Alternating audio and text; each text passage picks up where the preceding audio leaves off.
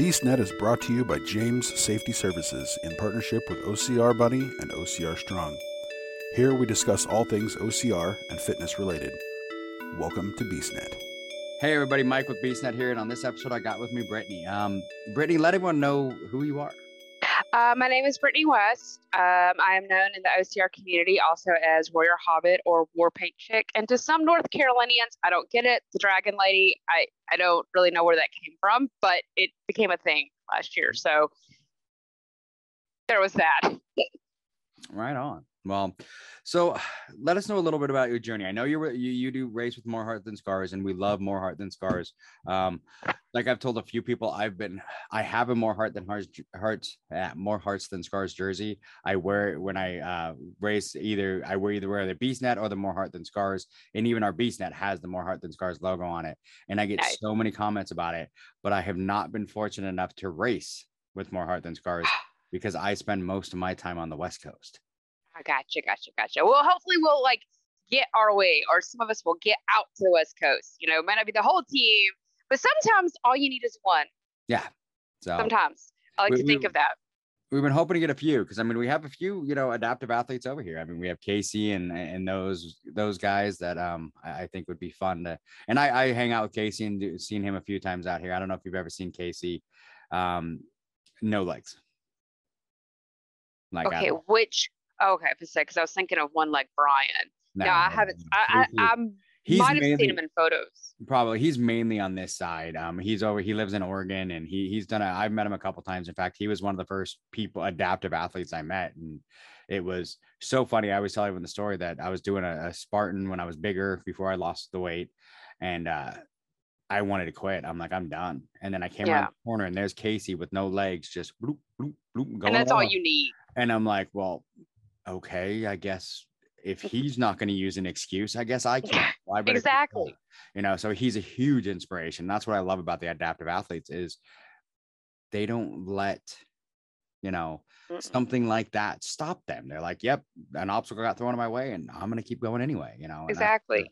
That's what's amazing. So my obstacle was my weight. And luckily I dropped a bunch of that. I've gained some back, but most of it hopefully in muscle, but some of it need to make that fix that problem. But it's work. It's always hard. I go back and forth too. I actually want to get out to Washington. It's up by Oregon. There's a Spartan race weekend is on my huge dream list, and I think it's a trifecta weekend. It starts with the S, Tacoma. I don't know. Snohomish. Oh, what a it's on the list. It's actually on my 2024 list because 2024 I'm actually trifecta chasing 13 trifectas. So it is on this year just to test it, because this will actually probably, some people know, most of the listeners know this will, if everything goes the way that, my wife really wants. And I do too. We won't be in Washington by this time. Okay. So we went out. I'm not too sad about it. We went out. So her hope is Texas. So if we end up there, then I have a Marine brother in Texas. Yeah. Well, it's my husband's Marine brother, but brother-in-law, Marine. Brother-in-law. Yeah. I actually raced my first solo Spartan Beast last year in Texas, True Grit Ranch. Unless you're running for time or you're doing the ultra, I don't recommend True Grit Ranch. Sorry, Spartan, I love you, but no. Oh, what was so wrong about True Grit Ranch? 5-7 miles of nothing. Yes, I know. I did the ultra there. So and so you were there. Yes, I was there. I did the ultra. And it was boring. It was. Let's talk about those water stations. What water stations? Exactly. There was no stinger gummies, and then we had pickle juice half a mile from the finish line. Yeah, that was the weirdest spot for. I'm like, really? You get pickle juice, and for me doing the ultra, I'm like, okay, I got the pickle juice halfway through, but then I'm like, when I ran across it again, I'm like, I'm about to finish. Why do I need it? I drank it. I needed it. It's pickle juice. We all love pickle juice, but it was just one of those. It's like, why wouldn't this have been way earlier? Yeah, we might be jumping ahead of my story, but when I did the Beast in True Grit Ranch, I was very much out of my element. I'm native to humidity. I'm from Memphis, Tennessee. So humidity, that was my breast milk growing up, basically, was humidity. So when people go, oh, North Carolina, Fayetteville, so humid, I'm like, what? No, it's not. Humidity to me is 120 degrees, with pure humidity. So going into True Grit Ranch, it's just dry heat. Mhm. And I left my pickle juice shots at his brother's house, my PB&J. I left everything. So I was cramping. I ain't never cramped on course. And I was cramping so fast. And Helix actually is one of my favorite obstacles because it's all upper body. And I'll have fun. I'll even dance on it. And bam, I felt like twice on Helix because I was just cramping. It was like the worst race ever. It was very interesting because when I did it, it was my first ultra, and it was fine, but it was one of those. I had a broken rib before I even started. So why didn't you find us? We would help. I mean, it might not be in the ultra, but we would like, you got this. So I went for it with the broken rib anyway, but I finished it. But it was one of those that, it was very flat, very dry. But the ultra, we had a lot of hills because there's that 5 mile loop that we got to do that nobody else did. That was crazy hills. Yes. I saw that as on the Beast, we were coming up on this hill and I'm like, no.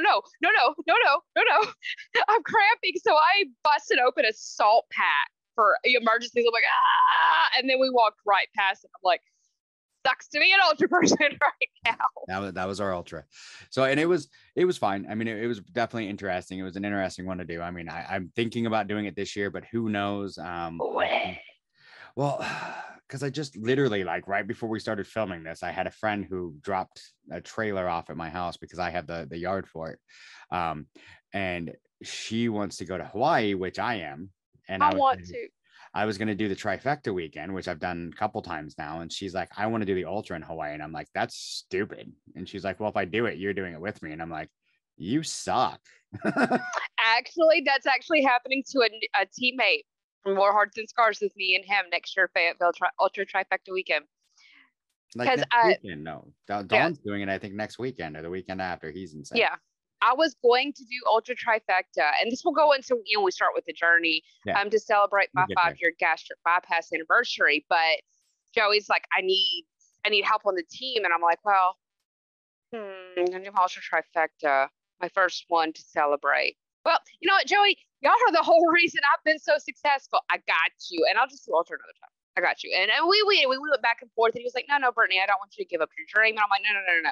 It's okay. I got this, And I actually wasn't ready. I'm not ready yet. I got injured, which is why I'm in bed. I got injured really bad. Well, bad for me at the 15K Tough Mudder last weekend. So I'm like, yep, nope, not ready. Tough Mudder does it, dude, because that's where I broke my rib. I don't like Tough Mudder. Love you, but no. I'm not a Tough Mudder fan. I broke my rib at Tough Mudder, and it was one of the stupidest ones too. It was on Olympus or the freaking Mount Everest. That's what. That was the seesaw. No, that's one where you run up the wall and jump, grab, stop, pull yourself up and over. But usually everyone grabs each other and yanks. Yeah. Them. I actually did it grabbing someone. I turned around to grab someone that was a little bit bigger, and when I grabbed him, my rib, I wasn't in the right position, and my rib was sitting on the shelf. So when I put all their weight, it just put all the weight right on my rib, and just all of a sudden was like pop, and I'm like, oh god. See, I did mine on this seesaw thing.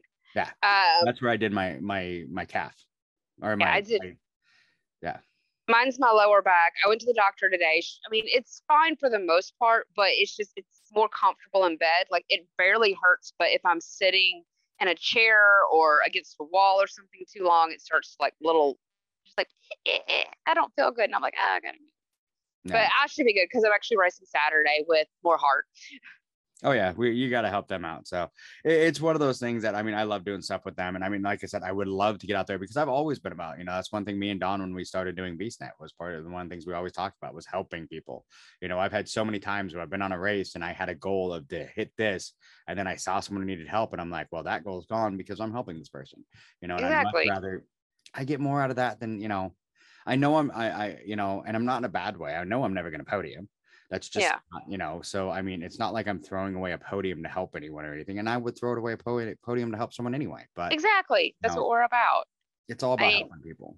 And I mean, it goes back to my Ultra Trifecta. It's like, I really, I decided actually like November of last year to do it for my 5-year anniversary.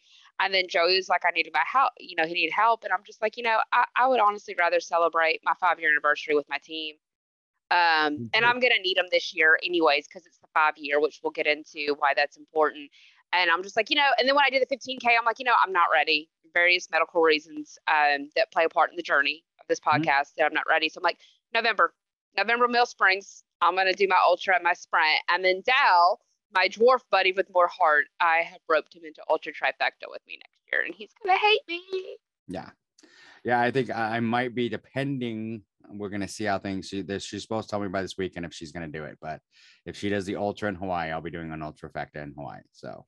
Oh, go for it. I want to go to Hawaii this year, but it's just like my bank account said no. Go back to work. I get like my wife is like the travel like guru. She finds ways. Basically, she's pretty much the only thing don't think she's got so far. She has not got our flights home yet. She always buys those last with the hope that we don't need them, but we always need them, unfortunately. But I think she told me it's gonna be like $1,500 for the two of us for a week. Right, too bad. That's about what I think I was thinking for me and my husband. But then my son's like, "Mom, you go to Hawaii, I'm going." And I'm like, "You never go to race weekend stuff." He's like, "You go to Hawaii, I'm going." I'm like, "But I'm gonna be racing. You go to Hawaii, I'm going." I'm like, "All right, fine. If I get to Hawaii, you'll go. But when it comes to Sparta, Greece, I'll leave my husband behind. I don't care. I'm going."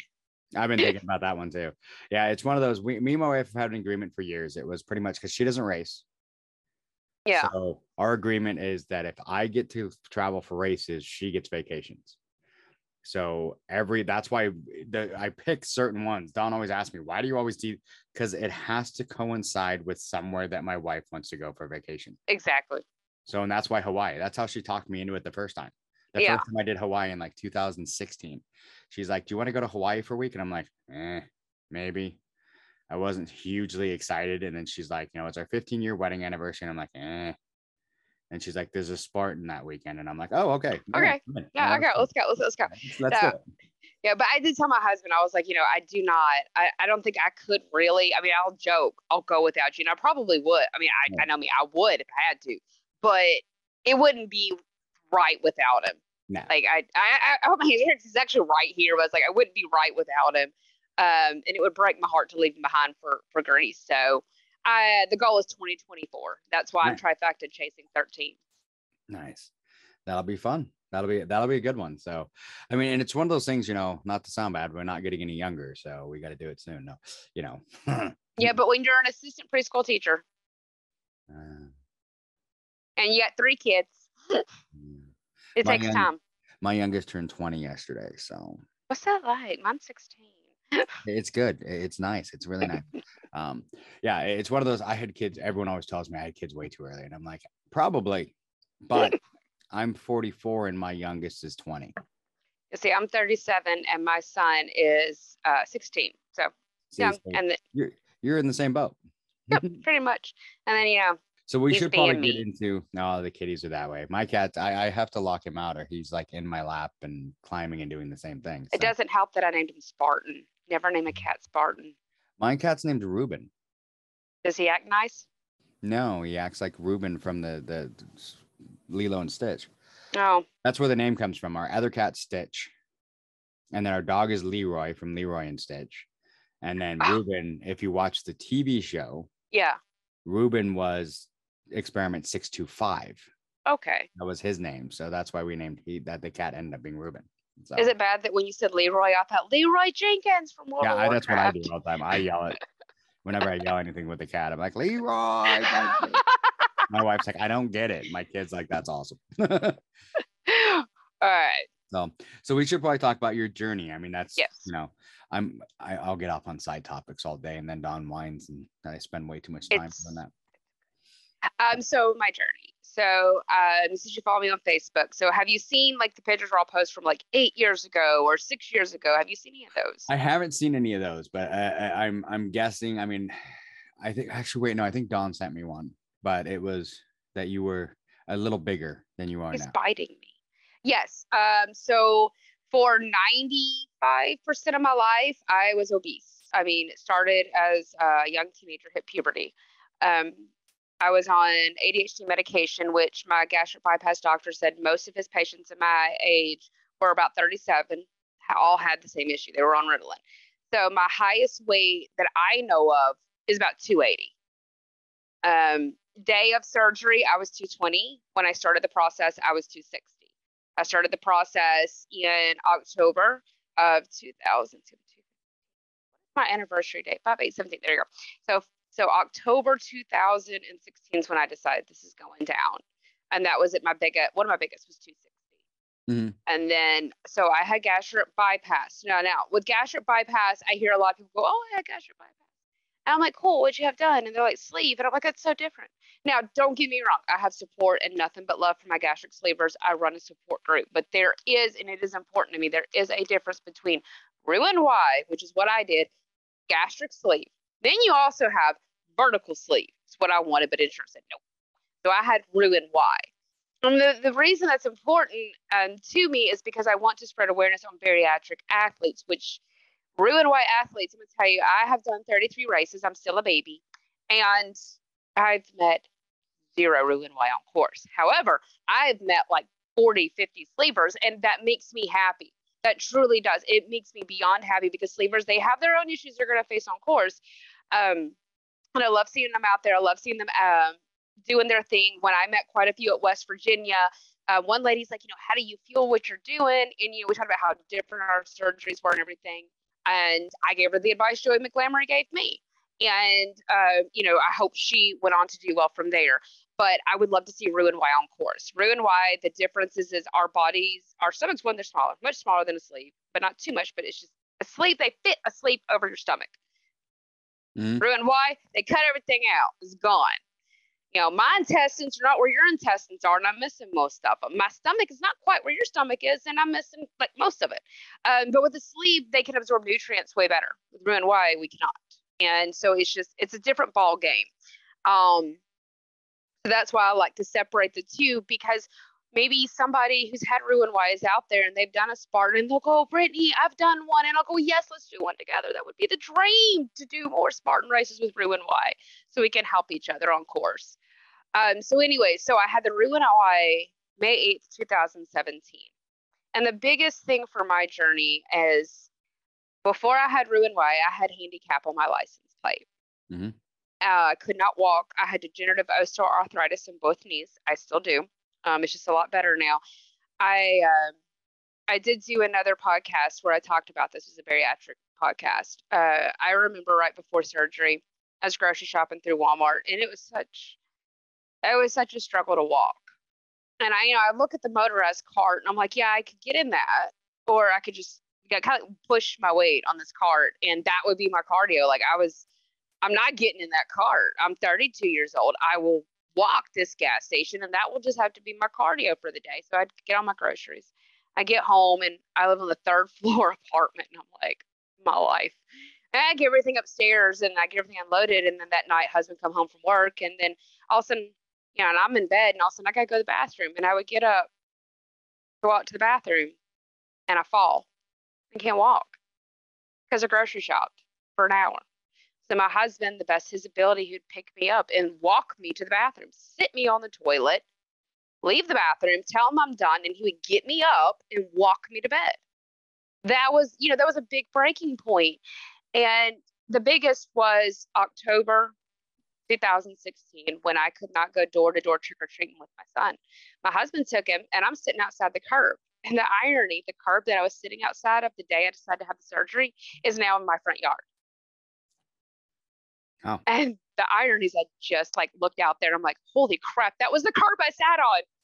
And I was sitting on the curb, and I'm watching my husband take my son door to door, and I'm crying, and I'm like, I'm fat, I'm overweight. I bet all these people are judging this fat chick sitting on the curb. She can't walk. My husband comes over, my son's eating his candy, and me and my husband are talking. I'm like, I don't know what to do. I've tried diets, done this, done that. I was like, but I've been hearing about gastric bypass. And I was like, and I'm pretty sure it might be the easy way out, because at the time I didn't know any better. And I was like, but I don't care anymore. Do it. So a week later, I'm in my doctor's office, and by November, I'm at a seminar.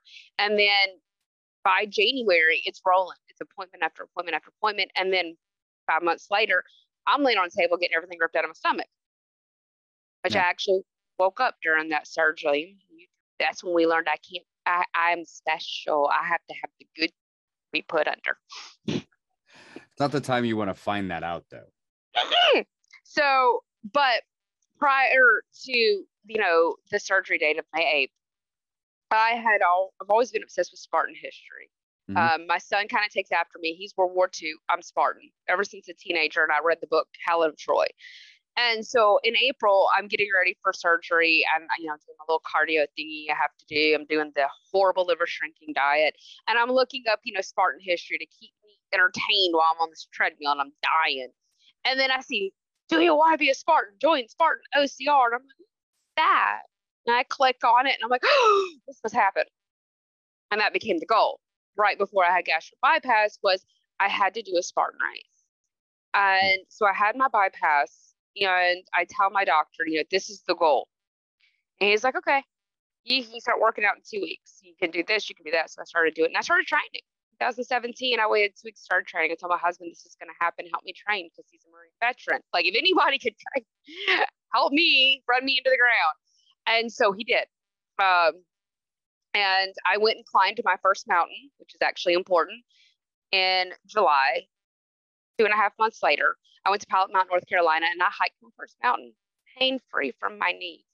No limping, no it hurts, no this, no nothing. Walked up, walked down, got myself to the bathroom that night, no problems. I was on cloud 9.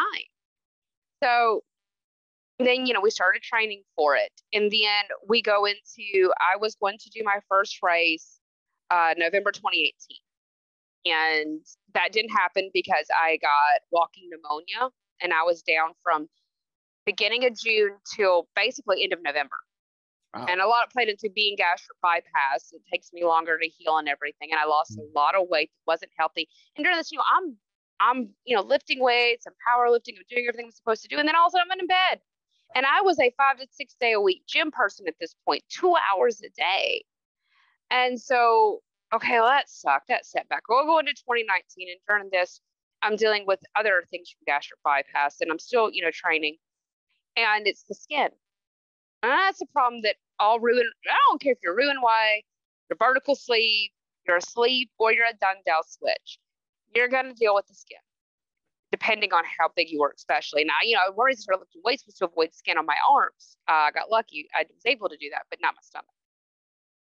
So then I go into January 3rd. I had 14 pounds of excess skin removed off my stomach. I had a lot of back pain because of it. Mm-hmm. All right. So I tell my plastic surgeon, November 2019, I'm racing Mill Springs. I'm doing my first race. I'm going to do a Spartan sprint.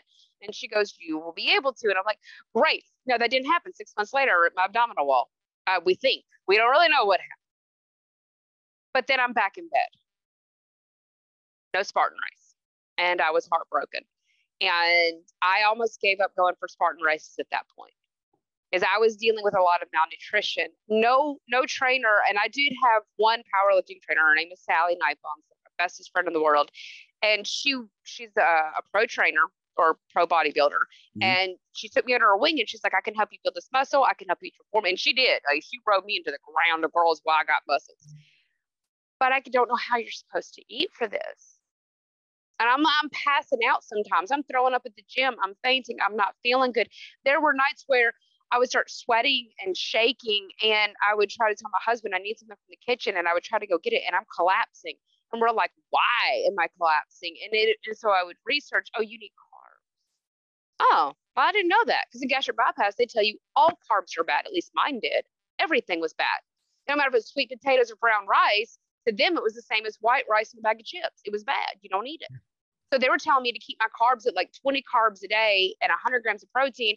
And here I am doing, lap pull downs at 50 pounds, and I'm doing 4 sets of 12. And I've got 0 carbs in my stomach. It's no wonder I'm sick. So we figured that out. That was great. So then, so at this point with this rip, I just maybe I can't race. Maybe the bariatric athletes, they're not common, because I started Googling, looking for bariatric athletes, and I found sleeve, but no Roux-en-Y. And I'm like, maybe this is why. And so at this point, I'd made quite a few friends in the OCR community. Brett Milks, and he had been posting about he's T-Rex. Yeah, Brett's bomb. So I messaged Brett, and we'd talked very little, and I kind of told him my story and what was going on. And I was like, I feel like I feel like I need to quit. I'm like, I'm depressed. I'm brokenhearted. I'm stuck in bed. I had bypass to get out of bed, and now I'm back in bed. Yeah. And I'm like, and I wanted to give up. And, he gave me lots of words of encouragement, don't give up. I don't really know what you're going through, but I understand the depression, the anxiety. I can understand why you think this way. Just don't give up. You can do it. And he's like, and I will meet you on course, one day. And I was like, all right, we're going to do this. So, and it turned out to be a good thing. I'm pretty sure all of us, whether we were there or not, know what happened in Mill Springs, November 2019. The hypothermia, the freezing rain, the snow. Oh, yeah. That was to be my first. I did hear about that one. Mm-hmm. It turned out to be a good thing it wasn't my first. So, which goes into part of me is much like quite a few adaptive athletes, but I'm not, an adaptive athlete. But because of bypass, I can't self-regulate my own body temperature. Hypothermia is a constant issue I struggle with on course. I have gotten it multiple times on course. So it was a good thing I couldn't be there. So then we go into 2020, and I'm like, Spartan Sprint, April, Charlotte. It's on my first son's birthday. No, it's not. COVID. Yeah. COVID can ruin 2020 for a lot of us. I will say with Brett, I finally met Brett in person. We've been friends on Facebook, talked a bunch of times, was in Dallas last year. Oh, see, I got to meet Brett at my first Spartan. Yeah, I met him in Dallas in transition. He's a little quicker than me. He was standing there with his medal and his whatever third place or whatever he got that time. And I'm like, I'm in transition. I got to go for the second lap stuff. So. Brett is awesome. He's amazing. Yeah, I love his girlfriend Amy. She has become such an inspiration to me, and she is so helpful. Like, when I first started getting ready for these things, and I would see Brett, he's pro, and Amy, she's pro, and I'd be like so hesitant to approach, like, I don't want to bother them. And then Amy's like, no, all of the advice, and she was awesome. But I did get to meet Brett at my first Spartan weekend. Like I told Brett, I'll be in Jacksonville with more heart. And he was like, I'm going to meet you. And he met me. And I was like, yes, finally. And he was like, I told you I'd meet you on course and you didn't give up. Yeah. Oh, so I didn't. But 2020, I did actually get to do my first race in 2020. It was Savage in Charlotte. Lucky. I haven't been able to do those yet. It was something else. Because I was like, well, I could sign up for the little 3-mile blitz. No, I'm gonna do the race. I'm gonna make the big one my first one to make up for all these medical setbacks, and I did. And I got hypothermia. I got full-fledged hypothermia. I also got a concussion half a mile in. I've got a nice picture to show my little unicorn horns. I found out that you can't Hulk smash your way through a wall. Apparently, didn't know that. Now I do. I fell at Willow World, and that cold water was like 20 degrees, and we had like 30 degrees, high winds. As soon as I fell, that was it. Everything. I was just like a blue person. And I finished. True to the Spartan name, I finished. But I'm in my truck, and I'm like, so cool. Whole hour and 20 minutes home. I call my friend Sue Weiss, another Spartan friend. I'm like, I'm so cool. She's like, are you okay? No. And then right into that is when I met more heart. So I met more heart, like literally as I started my race journey and finally getting out there, they adopted me. Okay. I became friends with Joey through a mutual race acquaintance in January. And Joey would notice all my see photos, and he was like, no, you don't stand up this way. And so we started talking, and I'm like, he's a trainer, and I told him I had bariatric, and he was like, he made some comment where like he knew about how to train bariatrics. I'm like, wait. You know how to train bariatrics? And he's like, yes. I said, wait. Bariatric sleep or ruin why? And he's like, both. And I'm like, oh, I'm going to forever be like the bane of your existence. Please help me. and he's like, well, come to this race. So I go to OCR overload. Got hypothermia, and that's also where we learned that I deal with abdominal nerve pain in my lower left quadrant. It's something from the tummy tuck, and I've battled it through so many races, especially West Virginia. And actually this year, I've had no nerve pain, but I'm also taking all the crazy supplements and all the powders that Joey tells me to take. And I think the newest powder that he suggested, which is a collagen, has hopefully healed what doctors can't. So fingers crossed. That's good. We'll find out at Barbarian. So we go and we did the OCR overload, and so Joey got to gauge where I was standing with training with racing, which wasn't well. not at all. Been winging it. So then we go into and he's telling me, you got to eat. And so we go into the Spartan Super, and I think I got halfway through the course, and I go down. I collapse. It was over. It was done. Bernie didn't eat enough. I couldn't, and I still at this time didn't know exactly what to eat. A couple of things that Joey had told me, but I was like so new to more Hart and Joey, like I didn't want to blow up their phones and ask a million health questions. So I collapsed at the Super, and Danita, my OCR wifey, and Papa Bear, she's our nurse, and she's very fierce of her people, and she grabs me. She's a nurse. She knows what my problems are, and they get me over to a med jeep, get me over to water station. They know I don't want to quit, and it's liquid IV, water shower, and then they take me off, and I finished the race. I just needed water and food. So I finished the race, and then from there it was racing constantly, with more hard and some solo. I think my fourth race was Bone Frog. I did Tier 1 Honor Challenge with Brett and Amy, Sue, and Anna. We stayed in a little Airbnb. And I'm kind of sad to hear Bone Frog shut down. I wanted to do that again this year. I still like Spartan better. I've never been able to do it. And that's one of the things that, and a lot of people have heard me say this. I really wanted to get to a bunch of those races. That's one of the things I'm looking forward to living in Texas.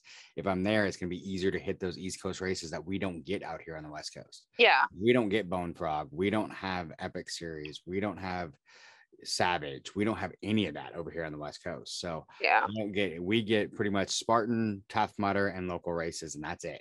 Yeah. So I want to try some of those others. And I feel this like my hometown, Memphis. I feel bad for a lot of people in Memphis because I've had some friends come to like, we want to try what you're doing. And I'm like, you do it. And they're like, where's the race in Memphis? Oh, there's not. Yeah. You got to go to Nashville. You only get like one a year, and you got to go to Nashville. Nashville is still like 2 hours from Memphis. And it's just like, and then so you got people all the way in Mississippi. Now, granted, Mississippi now has a saving grace. They have Phoenix. Yeah. That is in Mississippi. It's in, I believe in Meridian. But they don't get Savage. They don't get Tough Mudder. They don't get anything. So it's like there are some states where it's just like, what's bad for you? Because you don't get anything, and I don't know why. Yeah, it's weird. Georgia and Florida gets everything. Because I'm so tired of driving to Georgia, Florida. They get everything. But yeah, so I did Bone Frog. I got a little hypothermic, not too bad at Bone Frog. It's off again. I don't even think with me in the hypothermia. I did Barbarian last year. That is one that is worth a flight or a drive, is Barbarian, hands down. It'll make you question everything more than I think probably an ultra in Dallas will. Because of if you're not used to a lot of inclines, it's not going to be your friend. But when you swim that waterfall, it will be your friend. And that's me right now. I'm training a lot of incline because Hawaii is a lot of incline, which a lot of people don't realize. If you do the beast in Hawaii, it's incline, a lot of freaking incline. Like you're climbing with your arms incline, not with your legs. I want to do that. Yeah, it's like a full almost 2 miles of like it's insane. The super and the sprint, I'll be honest, in Hawaii are some of the easiest ones I've ever done. Ooh. But the beast is probably it is right. Montana and Hawaii are the two hardest beasts I've ever done. As my OCR hubby would say, it's gonna hurt your feelings good. Yeah, and that's it. It's like my one friend she is one of my race wives, as I call her. And I have two friends, Christine and Serena. They're my race wives, and it's so funny. I get people ask me all the time. They're like, "Is your wife okay?" And I'm like, "Yeah," and their wife is too. So I mean, it's fine. I mean, we have fun. They're my race wives, and we just one of them. Usually, they both don't do the races because one of them has to stay. They have a special needs child, and so one of them stays with the kid, and then I end up being the stand-in for the race. And my wife's like, "Whatever, we go do stuff with them all the time." So I was like, so I got my OCR. I got my hubby. And then I got my OCR hubby, and he got nicknamed that just because he's a military medic, and I ain't going to be lying about which one, but he saw me at a lot of races when I first started out, but we never talked. But we met up at Dragon in Raleigh, North Carolina, and he was like, "Okay, I've just got to talk to you because I keep seeing you everywhere I go." I think it's the war paint. Will remember me, and I got injured at Raleigh. I got caught up. There was like some chicken wire and some barbed wire that somehow just got missed when they were clearing out the debris, and I got all tangled up and wrapped up in it, shredded my leg. I got a big scar going down in front of my leg from it. And after that, Tim was like, okay, I'm not just, you're done. You've already done 2 laps. I know you want to do 5, you're done. He pulled me off course and he doctored my leg. After that, he got started looking out for me with races because he knows about the hypothermia and the bypass. And it's not uncommon if he's on course and he's ahead of me, he'll, send me a text like, Brittany, you've got this cold water crossing coming up. But if you go this way, you can avoid the water and stay dry. So you're not having to deal with getting too cold. Like, it's a good friend, looks out for me. That's good. Which played a part in West Virginia. West Virginia, I think, is the biggest Spartan weekend for my so far journey, because it had the biggest impact emotionally, spiritually, as well as physically. And that's why I said, remember when I said Pilot Mountain, North Carolina was my first mountain I hiked to train for Spartan. It all came full circle at West Virginia. So West Virginia, I was completely solo without my team. I was scared to death, full of anxiety, texted Joey a couple of times. So I did my beast. Tim was out there on course ahead of me. And I did have to text Joey during the beast because I just felt like I couldn't do it. And I even called my husband. And he's like, my husband's like, what do you want me to do? I'm like, I need you to be a Marine and tell me to do it. Suck it up, Buttercup, which he did. And Joey texted me. He was, some advice and some inspiration. So I kept going. The thing about the West Virginia, is most people know, is that incline. And I've never I had never done an incline before on course. Now, I mean, yeah, we do like little hills, but I'd done a 5,000 incline going up. So then that starts, dealing with my left nerve pain. So that, as I'm going up, it's getting worse and worse and worse, but I'm going and I'm going. And then the one thing I love about Spartan in the community is they'll look at each other and they'll see you struggle and they go, what do you need? I'm like, and they're like, you got this. And it's just, they're always helping you. Yep. And they're supporting you. Like, if you don't want to quit, they're going to make sure you don't quit. If you do want a DNF, they're not going to judge you. They're going to help you get the help you need. Because clearly, if you're a Spartan and you say DNF, something's wrong. Yeah. So I get to the top and I look out at this scene. And what I saw 2 hours from where I was, Pilot Mountain. Wow. The summit of Pilot Mountain. And so to look out at the very top of this big incline I've never done before, and to see, I could see my journey come completely full circle.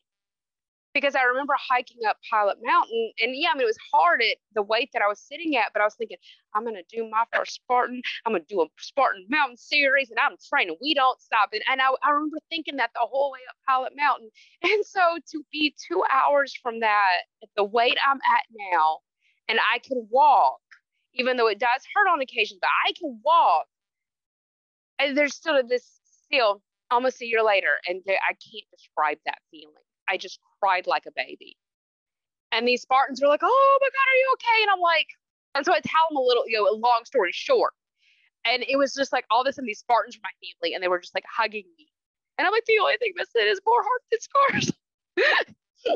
I miss my family. And there were some of us were out there on team, we were out there. We were just kind of scattered with the wind because it was a solo weekend. And so I did my first beast. I'll tell you how much I hated that beast. It hurt my feelings. I've always wanted to do West Virginia, but I don't want to go to West Virginia because I'm afraid I'm gonna run into family. My mom's side of her family is all from West Virginia, and I'm like, I don't know if I want to run into that. Well, you might run into a bear because during the beast, I'm eating my peanut butter and jelly, and I'm with Tom Namming and a few other from 4-0. We're just hanging out. Oh, yeah, Tom's the bomb. I saw him in San Antonio. He's everywhere. He is. I ran into him in San Antonio a couple times. So, and I did those races a couple weeks ago or a month ago now. Yeah, we were eating, and Tom's like, Brittany, don't move. Wait, move. Why? Black bear. And I'm like, I peek around. This is the black bear. Watch him eat my PB&J. I'm like, no, let's run away. Let's go away. Because I look like food to a black bear. So fine. So I did my beast, and it did come to a point where I had to start skipping obstacles. And I've never been one, really want to skip obstacles. Of course, I mean, I was still I think West Virginia was like OCR number like 17 for me, Spartan Beast. And it was my second beast. But, my knees from the osteoarthritis were just going nuts at this point towards the end. And which is also when it's like the one time I had like a OCR dispute with my marital husband because he texts me. He's like, "Where are you at on course?" And I'm like, "I'm coming up on the Water Creek." And he's like, "That water's going to be too cold for you. Just skip it. It's not going to be a good idea. It's going to hurt your nerve pain too." So I'm like, "Okay, cool. Keep going." And he's like, "You're done with the inclines." Let me tell you how wrong he was, because I got to Baby Murder Hill. And I think at the bottom, when I look up, I think I cussed so bad. My Marine husband, 2 hours away, heard me and blushed. I think everybody heard me. I was screaming at the top of my lungs, cuss. I got up there. So after that, that's kind of where my body and I started to break down. I eat all the things on course that Joey's, recommends and tells me to eat. I drink the things he tells me I can, drink and should have. But it's only going to get bypassed so far. Yeah. You need protein. You need a hot meal. And I mean, yeah, I'm eating, Fig Newtons is one of his favorite things to tell me. He's Fig Newtons, PB&J, Stinger gummies. We all know those. Liquid IV and water. And I have to carry a trail bag this whole time. So it's like stuffed. And it's also extra weight. So it's more, calories I'm burning to carry this bag. So I'm done after baby. I'm over this. And so I just have to start skipping obstacles. And that's where I learned the phrase, run your race. Yep. I had never heard it till then. And so I get to the finish line. I think the photographer liked me because there's like 20 photos of me at the finish line screaming what I can't scream on here. But it was very obscene. And it probably would put Samuel L. Jackson to shame how much I screamed it as I jumped. It was like the adrenaline. And I was just like, I'm done. And I was eating dinner with some Spartan friends. Like, "You're going out tomorrow?" I'm like, "No, I can't. I'm limping. My nerve pain's through the roof. My left knee hurts. And I'm just depleted of everything." And I get up Sunday morning. No excuses. What have I not seen Erica Brogan do? Now recently seen One Leg do. What I've seen Beth Shiver do. What have I not seen some of our newer athletes, Nicole. There's another, I have not met Chloe yet. I've unfortunately not been on course with her, but I've seen the post, I've seen what she can do. So how can I sit there and go, well, yes, I have a left nerve and I have an abdominal and I'm bypassed and it's hard for me.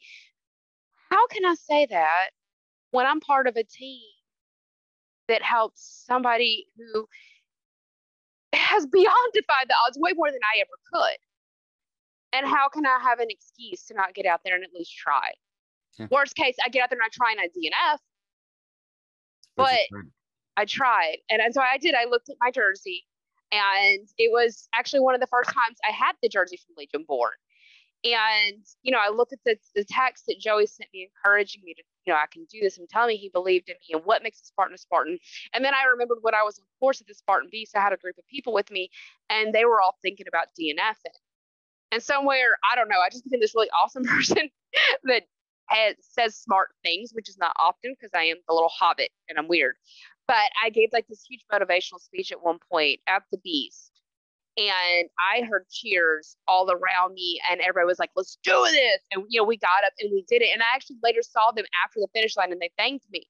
And so I'm sitting here and I'm sitting in this hotel. My OCR hubby's like, "Are you going to do it? You going to do it?" And I'm like, no excuses. I'm like, how dare I wear this uniform and or this jersey, not even try? So I text my husband, "I'm going to do this." And so I go out there and I do my super, and it sucks. 3 miles in, I twist my bad knee. A couple miles later, I twist my ankle, and I'm hungry and I'm starving, and it's just the super. And I'm thinking, I still got to sprint. I still got to do the victory lap, and everything hurts. And I do the super. Cool. I'm done. One more to go. And I go and I'm eating, and then it starts raining, which is like my enemy because I get wet, I get cold. Yeah. And I'm like, I text my husband, and we have very little cell service. And he goes, "What are you going to do?" And I'm huddled under this tent. And this little girl, bless her heart, she goes, "It looks so cold. You're so tiny. Here, have my blanket." She wraps her blanket around me. And my husband's like, "What are you going to do?" And I'm like, no excuses. I'm going to finish. I said, I did not get this far to not finish. Because that was the other thing. My own gastric bypass doctor said I could never do anything longer than a Spartan sprint. No super, no beast, no ultra, no trifecta weekend. Couldn't do it. It's impossible. He said for gastric bypass, you can't eat enough, you can't drink enough, you can't do it. And he even said never even think about taking podium. I'm like, well, wasn't thinking about it, now I am. So I was like, I'm going to do this. Now I did do Fayetteville, and I was with the team for the Fayetteville Beast. So to do this trifecta weekend solo, my second one was showing my doctor a big. So I get there and I do it, and it sucked. I mean, the Beast sucked. The Super sucked. This sprint it was bad. I do what obstacles I can at this point. I'm limping through it, and I get to Baby Murder Hill, and I see Oscar Mike. Now I saw Oscar Mike throughout there, and they knew me, and they gave me support, and they helped me out here or there. I think Justin was with me briefly. He kind of ended up with Oscar Mike to finish his race, and I'm climbing up Baby Murder Hill, and it's muddy because it rained, and my left leg shoots out, and my nerve pain had it. It was it. It took over. I couldn't walk. And I scream in pain. And this lady, I'll never forget, her name was Lydia. She's in front of me, and she stops, and she looks, she goes, "Are you okay?" And I'm crying. I'm like, I can't get up there. I can't move. Abdominal nerve pain is through the roof. And she goes, "Do you need med?" I'm like, I'm 1.5 miles from the finish line. I will not DNF. She goes, "What do you need?" Up. And she grabs my hand, and she bear crawls on her hands and knees and gets me to the top. And there's another lady, she sees us, and we're kind of like slipping at this point, and she grabs my other hand, and they're just dragging me, and it's all because I cannot use my feet anymore. And she get me up to the top of this hill, and I'm like, "Thank you, thank you, thank you." And then I'm going, "Thank you." I'm like, I don't feel. And then I don't remember what happened after that. I just know I was under a building next to the water station at the top, and Spartans were pouring water on me. I was told I collapsed. And they were like, "What do you need? Do you need?" "I don't need med. Where is the trail bag?" And they grabbed me my trail bag, and I'm just eating everything I can at this point. And I do not feel good. I have a ringing in my ears. I'm seeing spots. I'm shaking really bad. I am just depleted of everything at this point. And so I get to the water station, more water, we take showers, and then I finished. And I think I screamed even louder at that finish line than I did at the Beast. And I get in my car, and I'm crying tears of joy and tired and frustration and pain. And I pull out my phone, and the last text I sent to my husband was, "I'm going to do this even though it's raining." And I see his text. He goes, "That's my baby girl. I knew you wouldn't quit. That's my Spartan wife." So it was so great to turn that phone on and see that, because I did do it. Yeah. And so I texted him, "I did it. I'll call you when I can think. I'm so gassed at this point. I need a recovery drink. I need food." I don't remember driving much after that. I know I drove to the hotel where I was staying, got my things, and went home. But that driving and getting protein is kind of a blur, literally at that point. But I finished with 5 medals, and I proved my bariatric doctor wrong. Which is amazing. No excuses. No excuses. And I think that's what's amazing. Like with stories like yours, I've talked to a couple other people, and that have had those things where doctors said, "You'll never do this." And it's like, watch me. Because a lot of people know, like, I shattered my foot 6 years ago now. Yeah. And was told I would never run again. Yeah. And then I did a marathon in June in 4 hours and 39 minutes. Oh. I'm like, just wanted to look at the doctor and be like, "You said I'd never do this again, and I just did it." And that's one of those things that, when you're able to just be like, "I did this anyway," and there's been a couple others where, like Hawaii, a lot of people know the first time I went to Hawaii, my foot was broken, and I had it in a boot, and I went for it. I DNF'd the Beast. Yeah. I just couldn't move. I mean, I was in a full, air cast, and I went for it. Yeah. And then I did. You're awesome for going for it. I finished Super the next day because I had that whole thing after I DNF'd. I was wrecked. I was like, no, like mentally done. And one of my best friends that I raced with, Brandon, looked at me and says, "Well, if you're not racing tomorrow, I'm not racing tomorrow." And I'm like, "Well, that's just rude." No, I have to. Now I have to. So, and he got me through it. And it was just one of those great things where when you have that family that's just like, "Yeah, you're doing this." And I've used that exact same trick that Brandon did. I had another friend, Chris, we're in the middle of her first Beast, and she's like, "I'm done." And I'm like, "Okay, I guess we'll just sit down here and wait for a Spartan to come pick us up." And she's like, "What do you mean us?" And I'm like, "If you're done, I'm done. I told you I was getting you through this race." Yeah. If you're done, I'm done. And she's like, "Well, I'm like, so that's your choice. If we're done, we're done. And she's like, I guess we better go. And that's also the same friend that wants to go do the ultra in Hawaii with me now this year. So, but it's so amazing to see people like you who went through so much in life. You could have given up before, but no, you're like, no, I want to do this. You chose to have the surgery. The surgery helped you. And I know a lot of people, like you said, people like you took the easy way out. No. There's a lot of things that come from that surgery. A lot of things that people don't, even some of the people who have the surgeries don't know what those side effects are going to be. It's not the easy way out. It's just another avenue. It is. And that's the thing about if I wasn't a bariatric athlete, it would probably be a little bit easier for me, because as a bariatric, if you're a bariatric person and you go to the gym, you lose weight, that's what you want to do. And I support that. I don't care what a bariatric person does after they have surgery. What I care about is, do you follow your dreams? I don't care what your dream is. What I care is that you follow it, that you go for it. Because for me to set Spartan as a dream, I had never in my life set a dream, set a goal. I was a single mom, briefly homeless at one point, had no high school diploma, and was working dead-end jobs. The idea of having a dream at my age was just unheard of. But I had a dream, and I was not going to stop. Bariatrics gave me that.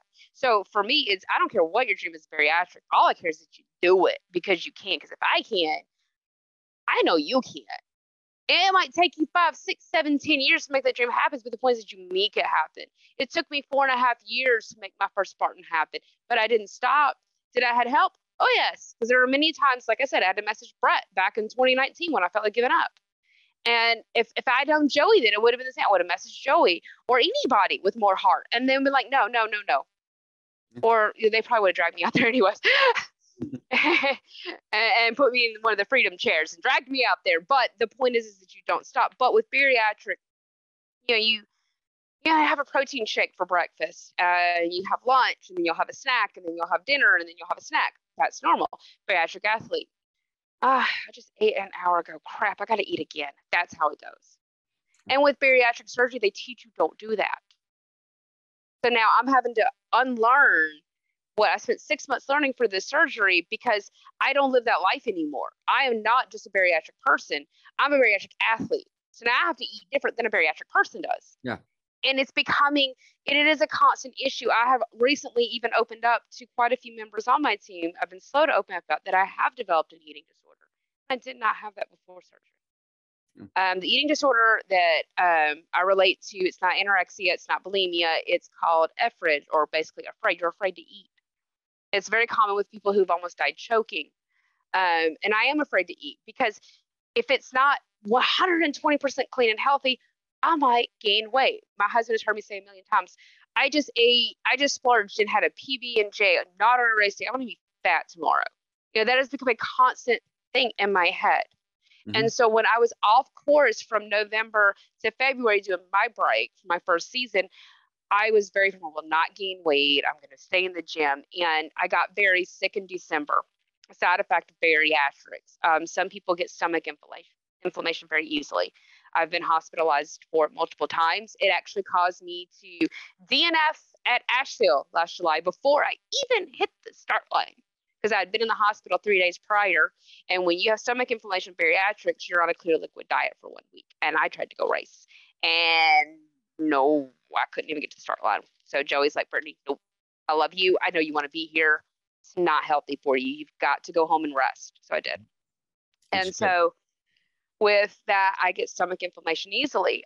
Joey thinks he found the right supplement. We went back and forth because I got it really bad in December when I was back home visiting family. And I messaged Joey like in tears, like, Joey, I'm in so much pain.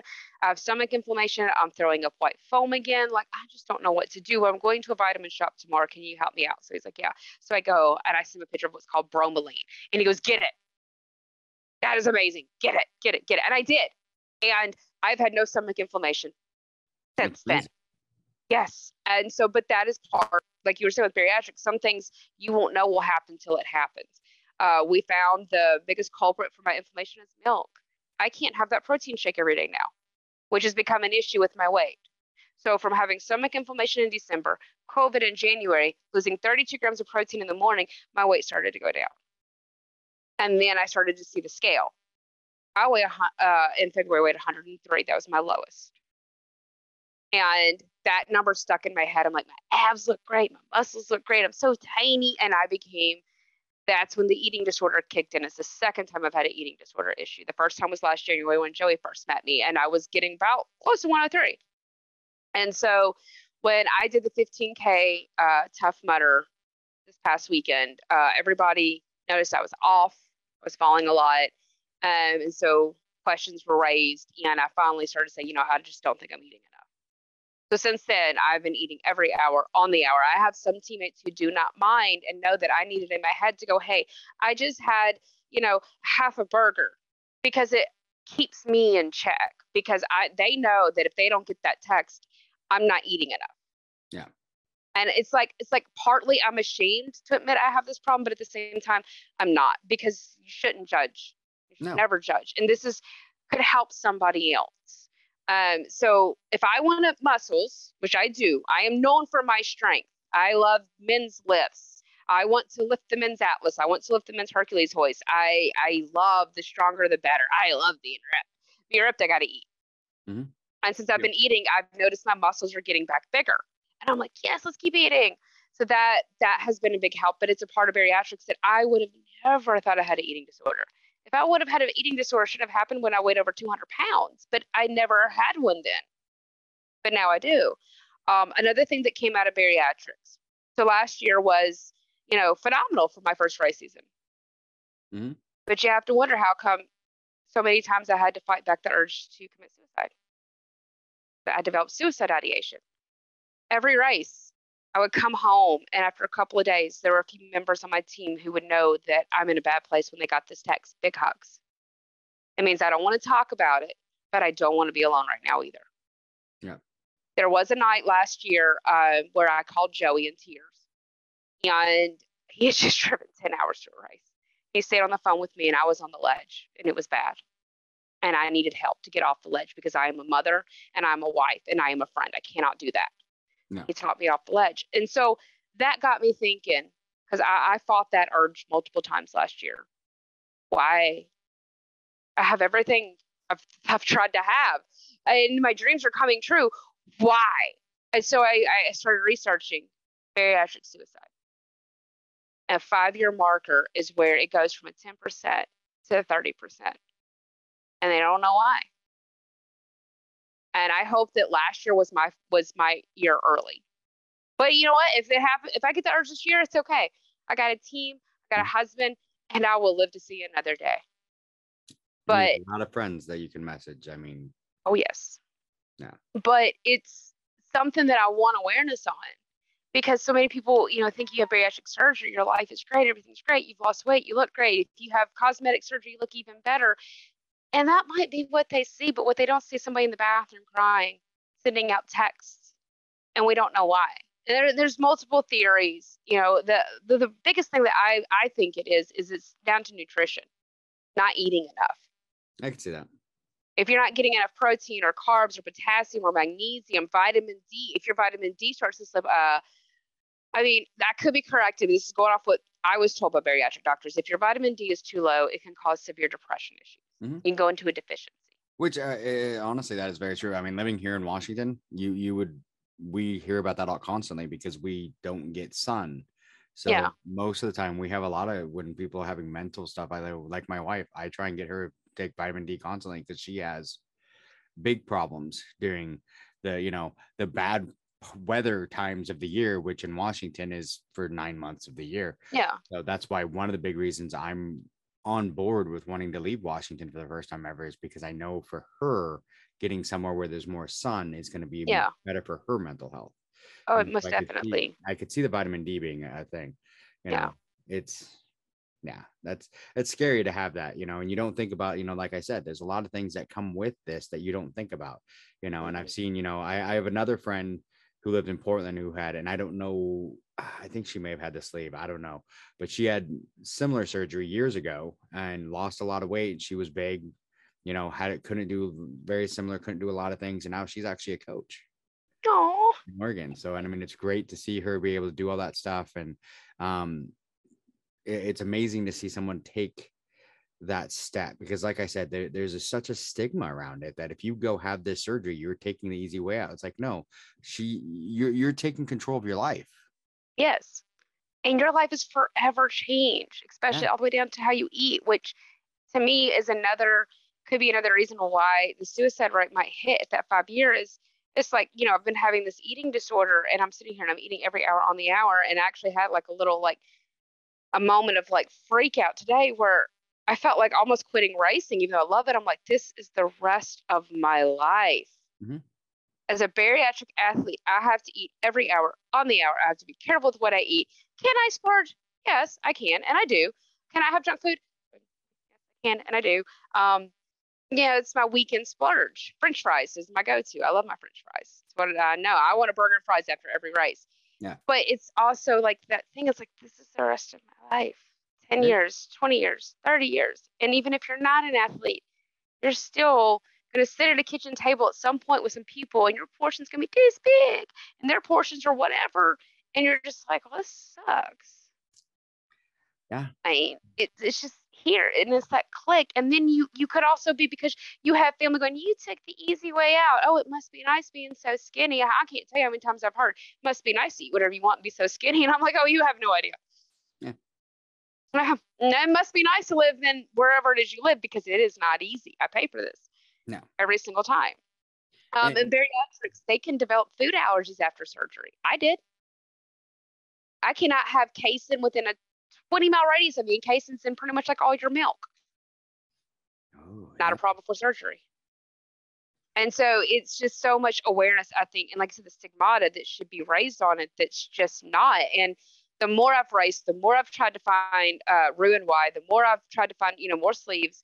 And me and the sleeve, I call them my sleevers, we've talked on course. It's just like we talk about the same thing, the stigmata, Mm-hmm. the hate, because they said that they've even had Spartan racers, here that they've had sleeve, and they're like, oh, you took the easy way out. How dare you be a Spartan on this course, call yourself a Spartan, And then I'm like, oh, you have no idea what I go through. No. It's actually harder for me than it is for you, because you can't, I can't. No. And yeah. It's not understanding. And that's one of the things, like, I think it's amazing too, that you're trying to raise that awareness. Everyone has this belief that you have the surgery and you walk out and everything's fixed. And it's not. There's so many things that you have to change your lifestyle. You have to change the way you eat. Like you said, you have these smaller portions and you have to eat every hour. You have to think about it. You have to plan it, because if you don't eat every hour, now you don't have enough fuel. Now you're going to pass out. Now you're going to have other issues. And they don't, I don't think they understand it. I mean, they just don't they think, like I said, that you have the surgery and it's this magic fix and bam, all of a sudden you're just good. Like you went to the genie and said, make me skinny. And that's not what happens. No, and in reality, you're just finished your Spartan Beast, and what do you want? You want your recovery drink, whether it's a Fit Aid, some people do the beer. Guess what? You're bariatric. You get water. We can't have carbonation. A sleeve can. They shouldn't. I ain't gonna judge. You do you. You know your body. Sleeve can tolerate more carbonation, but Roux-en-Y, we can't have any. And I'm like, bye-bye, Fit Aid. You suck. Bye-bye, free beer, you suck. All you people, you suck. And I mean, I'm joking when I say it, but I'm over here in my hot water like, it's awesome. And it's not the easy way out. Now, some people even accuse me of taking the easy way out, having that excess skin removed. And I'm like, yeah, you know what I get for it? A lifetime of abdominal nerve pain, although hopefully not now, but in theory, a lifetime of abdominal nerve pain to remove that skin. So was it the easy way out? No, it really, really was not. I have some excess skin here and there, and I have thought about getting surgery done on it. And then I think about that nerve pain. I'm like, yeah, I just don't think I want to. Right? I cannot deal with any more nerve pain. My fall at Tough Mudder did kind of trigger it a little bit. I'll know when I do Barbarian with my team, if the nerve pain, if Joey's Magical Collagen helped the nerve, because it's the forward heels of Apocalypse. So yeah, we'll find out then, because the incline will be my big kicker. I could see that. That's going to be an interesting one. So, I mean, it's amazing to see your progression and everything else. I mean, it's amazing. Thank you. I tell everyone, I lost weight but it's tough. I mean, even for me, I mean, it's one of those things, I lost it, but I've gained a bunch back, and it's hard to fight it back. And with having the surgery, you can still gain the weight back if you don't do the work. I have my wife's uncle had the surgery, dropped a whole bunch of weight, got all skinny, didn't do anything with it, and now he's almost back. He almost back to where he was. There is a thing you can do for that to help. Pouch resets, 5-day pouch reset. All I always do is Google 5-day pouch reset, and it'll shrink his stomach back down to what it was. I run a bariatric support group. It's currently under construction because it's somehow I had like a million spammers get in, and I'm trying to get all my spammers out. But the pouch reset is you can shrink your stomach back down, which will help you get back on track to lose the weight again. But like I said, though, I mean, it's one of those things. If you don't put in the work, just like with anything, you still have to, even after having it, it's a help. It's something to get you started. But once again, it's not an easy way out. You made a decision to fix your life. You made the best decision for you. It's not taking an easy way out. It's making the best decision for you. And I really hate when people suddenly take that, no one's living your life. No one's in your shoes. No one was where you were at. Nobody had the life that you did to make that choice. You made the best choice for you. Yep. And that's what's amazing. And, the one I get asked this question a lot, and it's a question I ask myself every day. If I knew what I knew now about health and nutrition, if I had found OCR and More Heart Than Scars and Joey and his constant, like wealth of information in his brain about health and nutrition, he's amazing. Would I have needed gastric bypass? I don't know. But I can tell you, as a person who couldn't walk to do cardio to help me lose weight, a part of me doesn't think I would have been able to. But I wish I could have tried with the info I knew now. Yeah. Well, the other thing to think about too, would you have ever met Joey? Would you have ever met any of these people? Would have ever happened? Exactly. If you didn't have the gastric bypass, because you never would have been able to get off the couch. Like you said, walking an hour shopping for groceries. And later that evening, because of that, you couldn't walk to the bathroom. You made the best decision for you that made sense for you. Yep. And I do not have regrets on it. I don't. There are times where I'm like, maybe I wish I could have done it differently because of the struggles I face on course. But then, like my husband just said the same thing. He said before, but you wouldn't be on course if you didn't have gastric bypass. He was like, so I mean, it's like it's a catch-22. Yeah. He's like, so don't think like that. He's like, you made the best choice. And I'm like, yeah, you're right. I know. This is the advice I give people in my own support group. You made the choice for you. You did. You made the best choice for you. And the thing that now is that choice is done. It's over with. You have the knowledge that you have now. How do you continue to move forward? Exactly. And that's part of racing. I think racing helps me stay healthy. It helps me stay on my game. I think that if I were to quit racing, then I would slide back into that eating disorder because I'd be so afraid to gain weight that I would go the opposite way, start starving myself.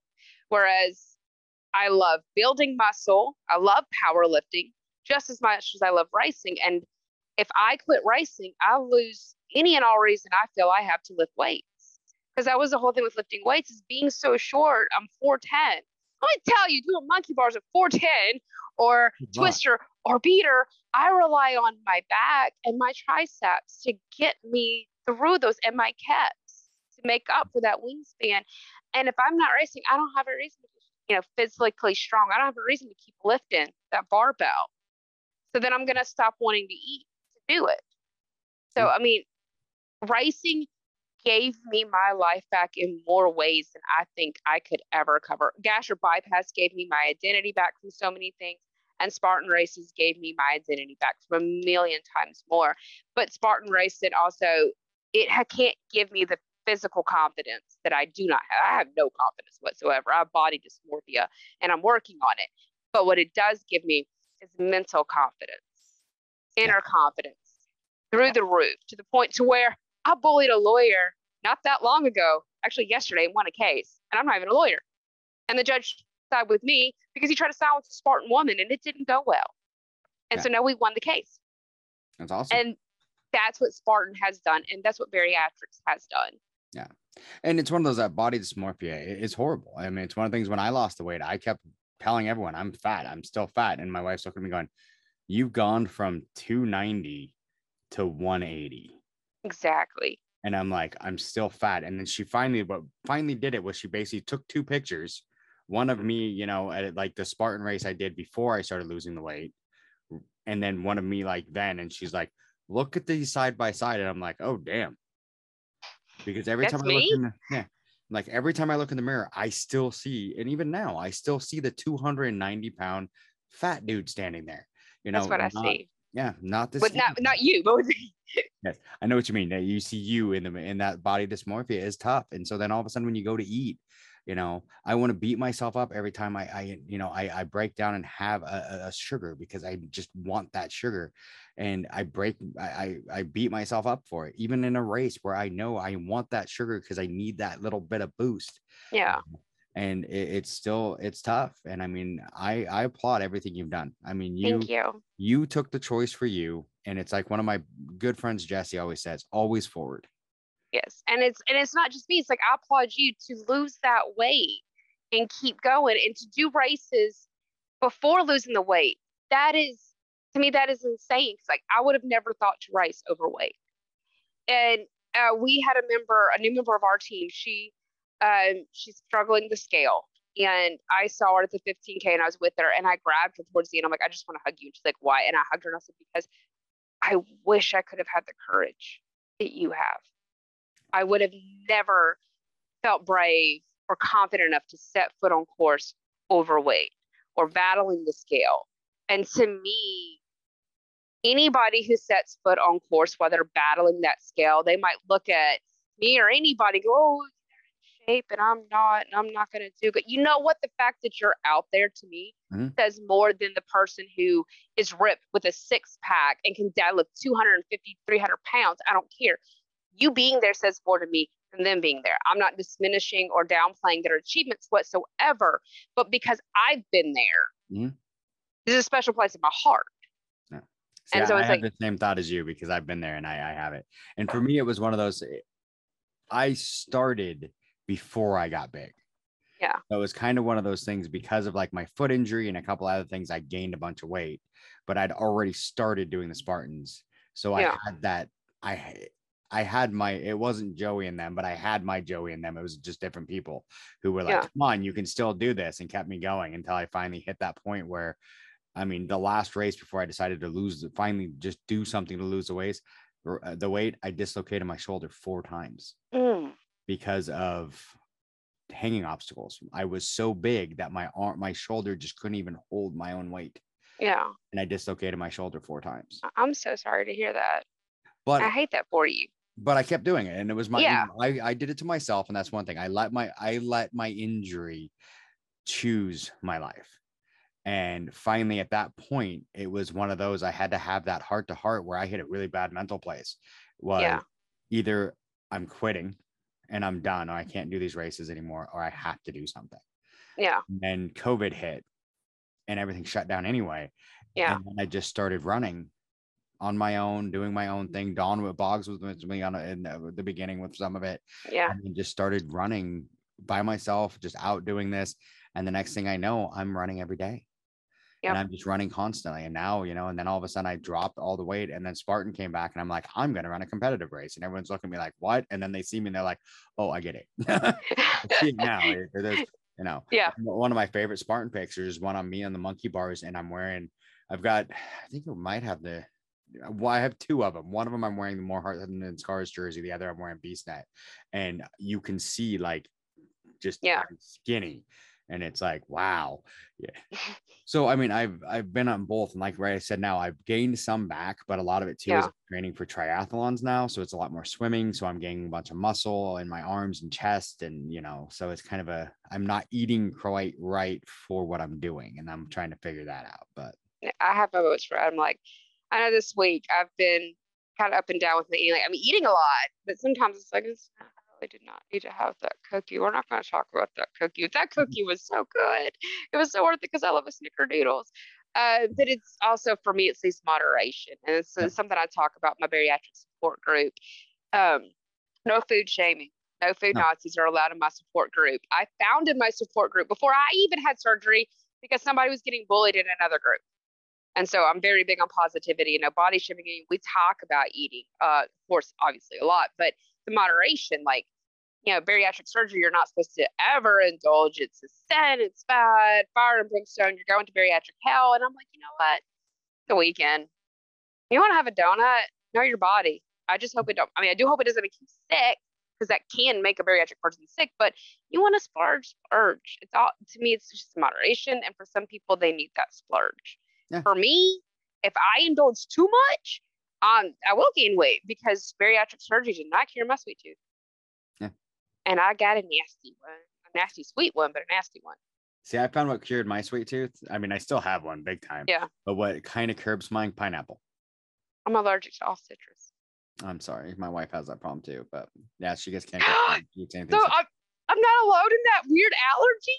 Yes. No. So every once in a while, she just has to, and she'll eat like something. And she's like, I have a canker. I'm like, what'd you eat? She's like, I had pineapple. I'm like, yeah. But I'll get pineapple by like the pound, basically. Yeah. That's my snack. And everyone's like, why? And I'm like, because it's still, I mean, there's sugar, it's sweet, but it's not a Snickers bar. Yeah, exactly. My thing is plums, which are not always in season. Plum is candy for me. One problem I have with plums is they do what they're supposed to, and they make things work out too well sometimes. So yeah, but I haven't tried it now that I'm smaller. Now that I'm smaller, I found that I don't have that problem as much anymore, where I eat certain things and it's like all of a sudden the gates just open, if you know what I mean. Yeah, but I don't think plums affect me that way. Each to their own, different people, but I don't know. It's just plums and strawberries and grapes and a couple of apples, because I have too many food allergies. Yeah. It was like, well, try banana. I'm allergic. Try an orange. I'm allergic. Try this. I'm allergic. What can you have? Nothing. Yeah. It's got to be tough to get through all that. Mm-hmm. But we should probably wrap this up. Don gets mad at me when I go over an hour, and I'm pretty sure we've done that already. So my first podcast, they did 2 hours, but it was audio. She got it down to 47 minutes editing. Yeah, we can do another one and get more time. Oh, so no, it's amazing fine. talking to you. I mean, it's one of those things. No, I mean, I would definitely want to talk to you again, because I really like getting that. Getting the knowledge out there that people don't have, and the awareness of, bypass. Well, I just want bariatrics to understand that if you can do this too. I don't know how many bariatric people out there might have the doctor I did, or when someone who goes, you can do a sprint. I mean, it's good in a way that he's saying, yes, you can do this, but you're also saying what I can't do. Yeah. And I don't tell somebody what they can't do, because the wrong person is going to think, well, shit. Or sorry. Oh, I can't. Dang, okay. I lost the bet. I cussed. There was a bet going that I couldn't go a whole time without cussing. So, but it'll stick in their heads that they can't do it, so they won't even try. A person like me, who's always been told no, that just didn't sit well. I made a choice, and after bariatric surgery, I was going to do my Spartan. I had to earn my Spartan. The thing I had to do before I did my first Spartan was get my high school diploma, and I did. I would not allow myself to set foot on Spartan course till I had that high school diploma. That's awesome. And I did that. And so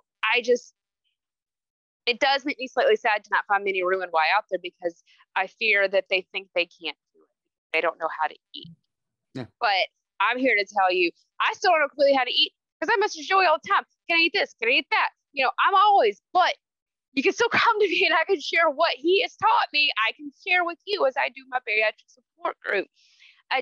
I don't like them being told, or me or anybody, you can't do something because you're missing half your stomach, or you had a sleeve fitting around your stomach, because we can't.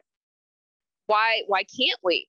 How many times have we seen Oscar Mike, Maura Hart, or Operation Enduring Warrior with an adaptive athlete on course who's defied the odds way more than we ever could, who've been told we'll never walk again? But yet we see adaptive athletes starting to walk on course when they were told they couldn't. So that all boils into it. And I just want that out there. But I also want bariatrics to know that if you are in a bad place, And you don't have a reason to wake up tomorrow. I promise you do. There's a suicide hotline. It is everywhere. And that, I think, awareness needs to be on, because when I had bariatric surgery, they prepared me for everything. Didn't warn me about the suicidal ideation, and I wish they had. Wow. Yeah. And that's one of those things. And it's always frustrating how they point out the things you can't do, but don't prepare you for the things that they know are going to happen. I mean, it's one of those things, like you said, when you researched it, I mean, that 5-year mark goes from 10% to 30% for people that, are taking their own lives and everything else. And that's sad to know that the doctors didn't warn you about that, hey, oh, by the way, there is a jump at the 5-year mark, maybe, setting up a support group like you have, or pushing, telling you that there's a support group, or helping you do whatever. They're just like, oh yeah, hopefully they don't do it. And they never say anything to you. I mean, too many people die from suicide every year. And when there's something like that they know that a certain group of people are more likely to at a certain point, maybe they should do something about it. Maybe they should talk about it. And I mean, I've lost too many friends to suicide. Yeah. And I've been there. I've been there. I've been, some people know it. Some people probably don't know how recent it's been, but I've been on that ledge. And I'm unfortunately not one of those people that's really good at talking about it when it happens. So I kind of do my own thing. But a lot of people that know me well enough, Boggs, those guys, they know me well enough that if all of a sudden I start, shrinking back and stop talking, all of a sudden my Facebook posts disappear. There's not as many, you don't see me as much on Facebook or social media and everything else. That means I'm hitting a dark place, and we all have those dark places, and we all need that support. So, we do. Something like you, if you need help, I'm always here, just so you know. Thank you.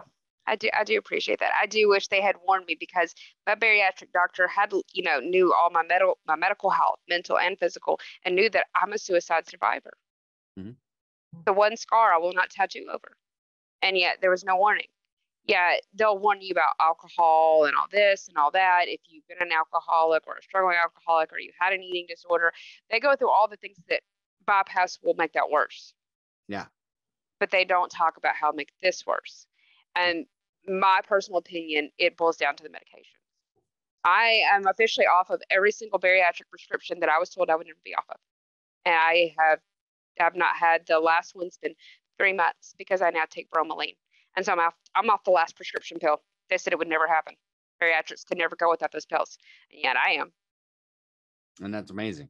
And there is a lot of that where it comes into, because I've had issues in the past where I've had to take medication for, mental issues, and I'm not on any medications. I've dropped them all. I've changed my diet, everything else, changed my, and that worked for me. Does it work for everyone? No.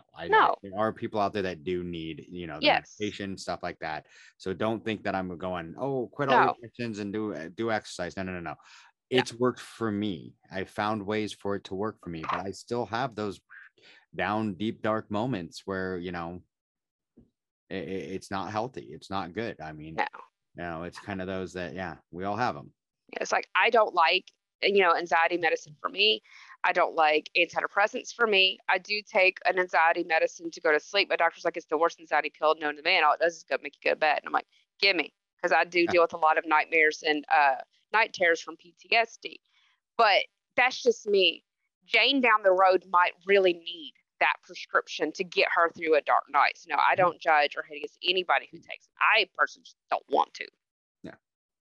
And that's it. That's us personally. I mean, and I think that's the hardest thing sometimes when you tell someone that, like, hey, I've decided to, so you're going to judge me. No. I'm not going to judge you. We're all different. We're all different people. We all have different ways of doing things. It's like, you had the surgery. Yeah. I didn't feel I was big enough that I needed it, but I do know plenty of people that have, and it's helped them immensely, because like you said, you've met Joey, you've done all those things. And like you said, would you have done that without the surgery? The surgery got you off the couch and got you moving. Is there side effects that probably aren't amazing? Yes. We've talked about those that do the thing, but it got you where you are. I mean, it helped you.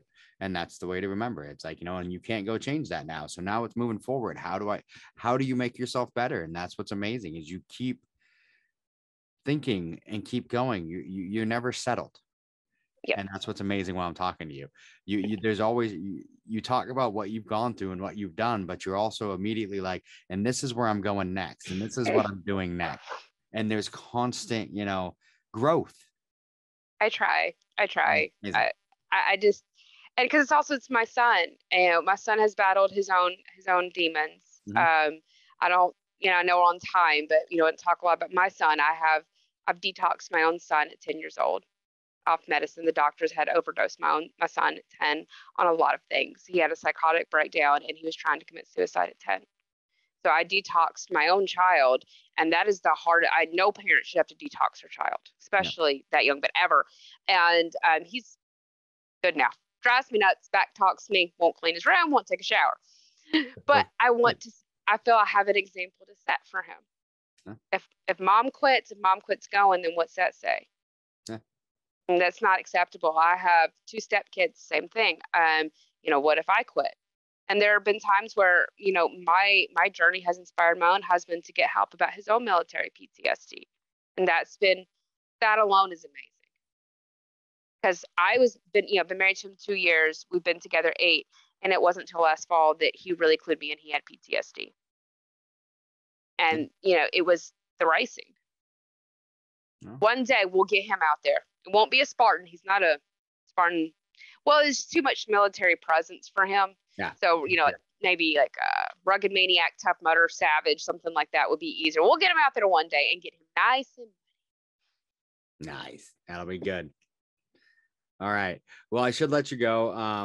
Definitely. I'm going to talk to Boggs, and we're going to have to do another one. I think we need to get back on here and talk. We kind of got into it at the end there about the mental health and all that stuff and helping each other.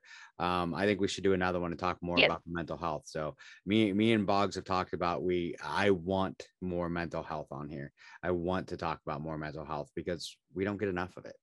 No, we don't. And it's like, you had talked about body dysmorphia. You're, I think, probably the first person who nailed what I see every day in the mirror. I have recently started like posting pictures on Instagram of me in like a crop tank top and low rider jeans, and I'm showing off my stomach. And it's like, I'm like, yeah. But on the other hand, I'm like, nope. Cover up. Because I'm still big. It's still in my head. Mm-hmm.